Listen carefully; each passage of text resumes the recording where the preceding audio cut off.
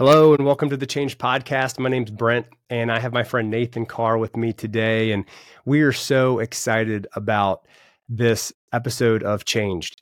And today, I'll tell you, Nathan, he was introduced to me by another guest that we have had on the show previously, and that's Leah. And Leah has done so much with her ministry, and Nathan, she introduced me to Nathan and his ministry with what he's got going on. It is just so powerful. Nathan, thank you for being on the show here with us today. Yeah. I'm going to first just ask that maybe you give everyone a little bit of your background, but also answer the question, what was your encounter with Jesus that left you changed? And I'll kick it over to you. All right. I'm Nathan Carr. I probably started out my journey living the wrong life. I was heavy into drugs and selling drugs for 26 years. I ended up in jail. And during that time in jail, I was really struggling. I was looking at 20 years minimum mandatory, which means I had to do the 20 years. Was that in Virginia? Yes. Okay. Yeah, that was locally. And so being incarcerated, I was really struggling with a lot of stuff. And there was a young kid. I call him a young kid because he was he barely 18 years old. Sure. He was in there reading the book of Job every night. Once we locked the cells down and everybody was in the room for the night and the lights were out, you'd hear somebody reading the Bible. And like out loud. Yeah. Awesome. Really loud. Really loud. Screaming it so everybody could hear it. And the book of Job really started hitting home to me.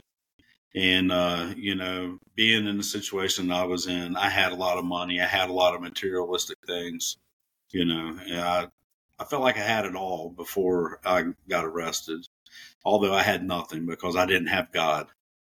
And during that moment, I started realizing how important the story was and how it's showing God's favor over this man. And, this guy was so obedient to God and how God rewarded him for that obedience.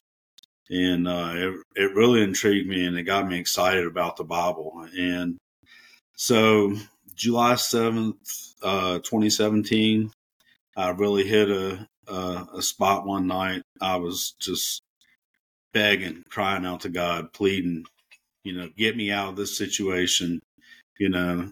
I'm going to be in my late 60s whenever I get out. My family's going to be gone. I was going to lose family members and things like that. And I was really struggling with it. And I just started praying.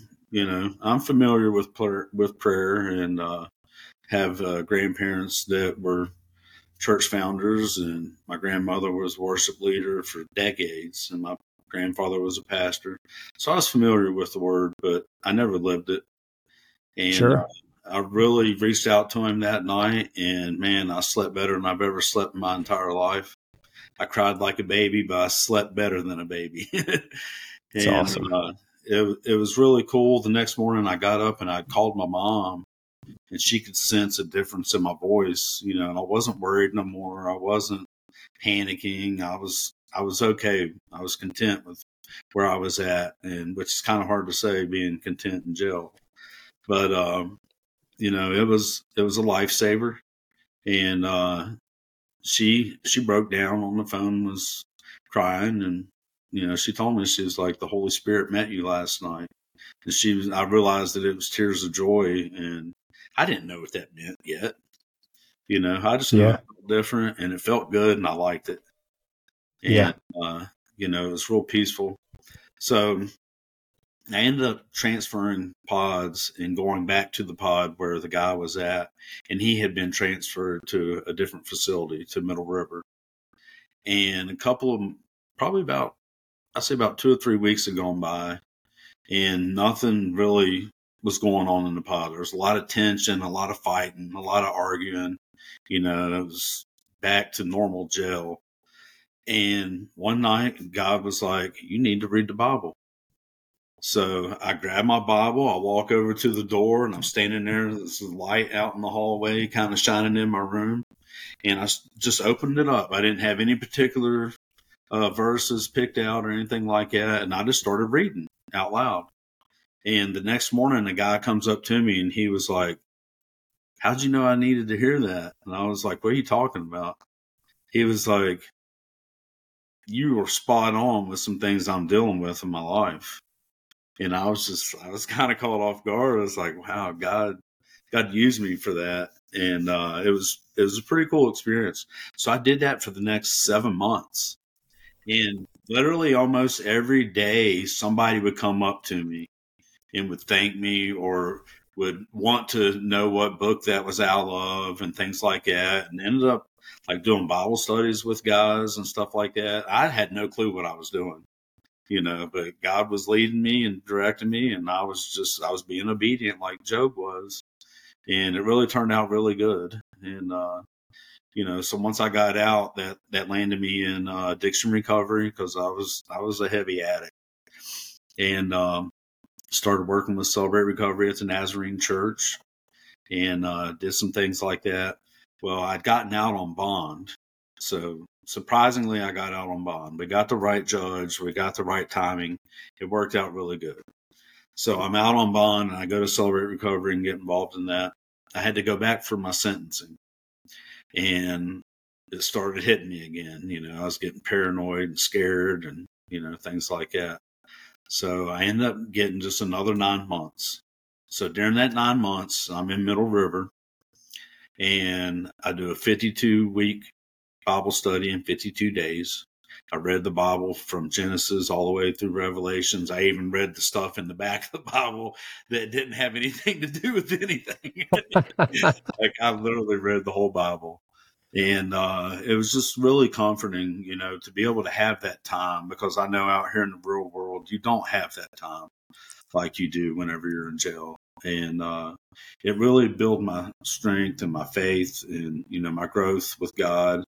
And it was really impactful in my life and made a serious change. So whenever I got out, finally, after the 9 months, I got back into Celebrate Recovery. Did a step study, ended up leading a step study, did leadership training and sponsorship training. I've been a leader there now for almost 6 years. I've been Wow, clean that's awesome. almost 7 years.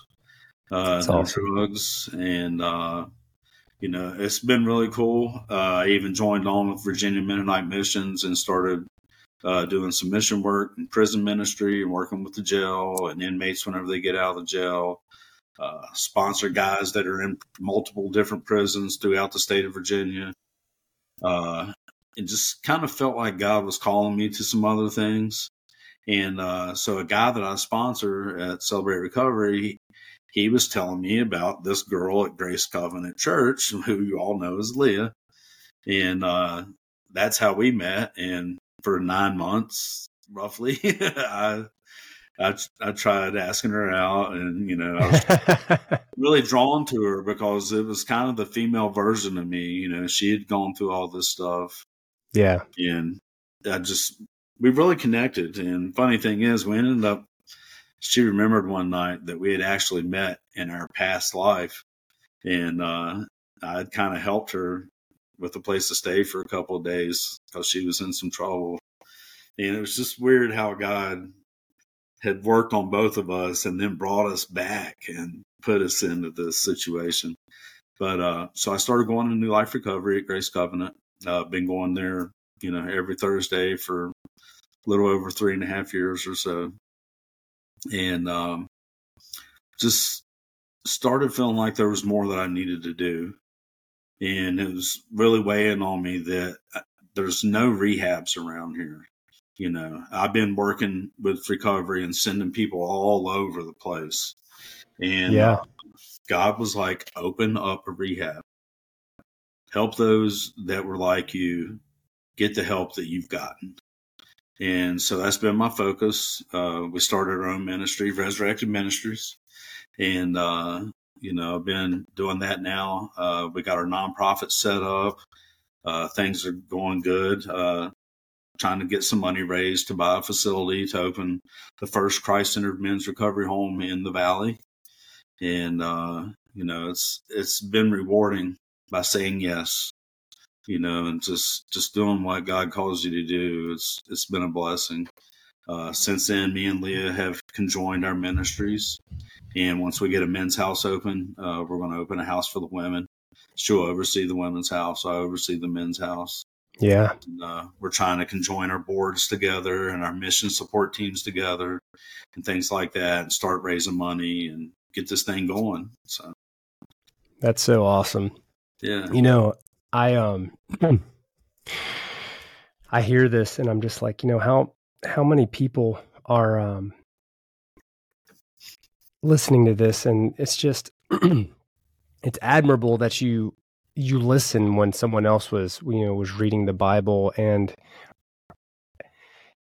some people might think that, oh, well, you're kind of a captive audience. Well, I mean, not necessarily. I mean, you could probably figure out ways to tune it out or ignore it or whatever. Yeah. And you didn't. And, for anyone that's in that scenario, it's just really inspiring. But then also I think about it from never having to be in that scenario. It's like, well, how much valuable do you think that it is for somebody that's not having to have to choose whether or not they're incarcerated, or what they're going to do with their time? Like, what if there's somebody that's not there? It's like you're saying, like, was hard out in the real life to find time to do this stuff. But how vital is it for people to find time to read the Bible and do this stuff? Because it's not about the Bible as a set of rules. It's about what's God saying to you. Yeah. And if you never make time to see what he wrote to the entire, population of the world, because he wrote it with this type of, people hear the living word of God. Well, it absolutely is a living word. And as you read it, it hits every single person in a different way. If you're in a spot to receive. A lot of people, they're just not in a spot to receive, but if they make that time and they go seeking God, I just believe that it's probably one of the most best investments of their time that they could do, more so than anything else. Yeah. I talk to a lot of people, Nathan, and they tell me a lot that they could be working to provide for their family. They could be doing these different things. And, we got to do these things, right? We have to be able, at some point, to be able to take care of our family. But really, if it's all God's anyway, why don't more people just lean on him? Like, why don't more people just take that time and read his word? Yeah, I don't know. But I so appreciate your account. I was going to say your story, but it's your account, and story just doesn't do it justice. It's your account of what happened in your life. And we're thankful for that. Is there anything else that you'd like to leave with people with as we're coming out of here? I mean, you so greatly just put together what you're doing to walk out this change that you've experienced. You're impacting other people. You're going back and saying, hey, come with me. I've walked this road and Jesus showed me a way out. I'm going to help you find your own way out with Jesus's help. Like, is there anything else along this path that you'd like to leave our listeners with? Yeah. Well, what's really important, coming out of that situation, being incarcerated, I had a lot of support. My mom's church, they was sending people in to visit with me, sending me scripture to read and study and things like that. And whenever I got out, actually, one of the elders from the church, he's the retired pastor there. He's the head of my mission support team now. They gave me a place to stay. And that was one of the reasons the judge was cooperative to let me out. So, just having that community surround you and kind of keep you motivated and hold you accountable for your actions, and willing to listen, willing to help, willing to teach you, all the things that you need to get back on your feet. That's so important. You can't get out and go right back to the same people. You can't get out and think that everything's going to be okay without putting in the effort and putting in the work. Literally, hands down, this was not possible. This was never to happen, but God made sure that it did. And, being able to have something like that to lean on, like you're saying, why aren't these people leaning on? Their faith is little, just like you said, your faith is like a mustard seed. And I've struggled with that from time to time. we're human. We want things right then and there.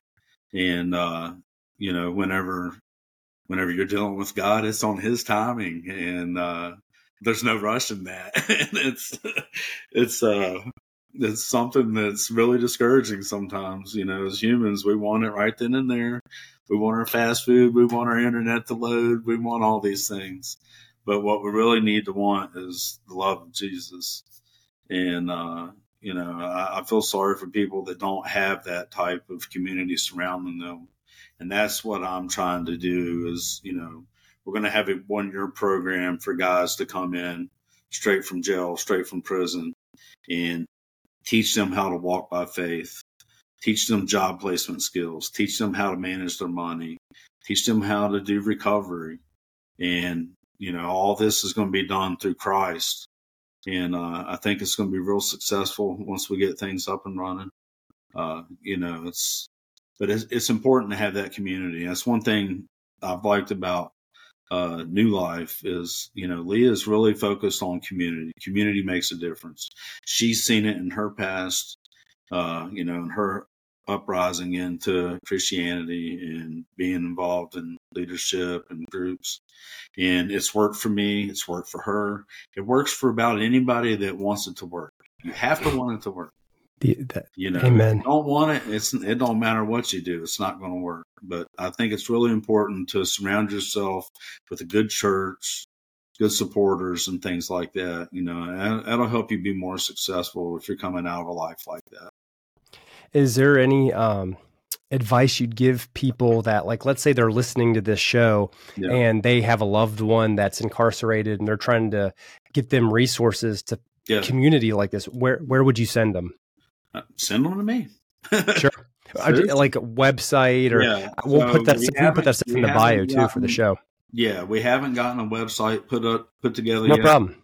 Yeah, once we have a house and everything, Leah's going to help me do a website and things like that. But, I have email, phone number. Anybody can contact me anytime if they need any resources. We have really been digging in a lot on getting the resource folder put together, and we've gotten a lot. Awesome. From job placement skills to doctors to glasses to any kind of help that you might need, to get started and get back on your feet. We've gotten about all the resources there is here in Augusta County and Rockingham County. We've been meeting with both of the reentry resource council meetings and things like that in both counties, and it's been really helpful. There's things out there that we didn't even know existed. So we're kind of plugged in with all that now, and we're able to help people now until we get a home. Yeah. So, anybody can contact me anytime you need to. There's no problem. You can give out my information or whatever. Yeah. We'll make sure it's in the show bio. So if you're listening to this show, just know that we're going to have on the show notes, you can go and you can find Nathan's contact email. And if you have a loved one or a friend that's looking for these resources, please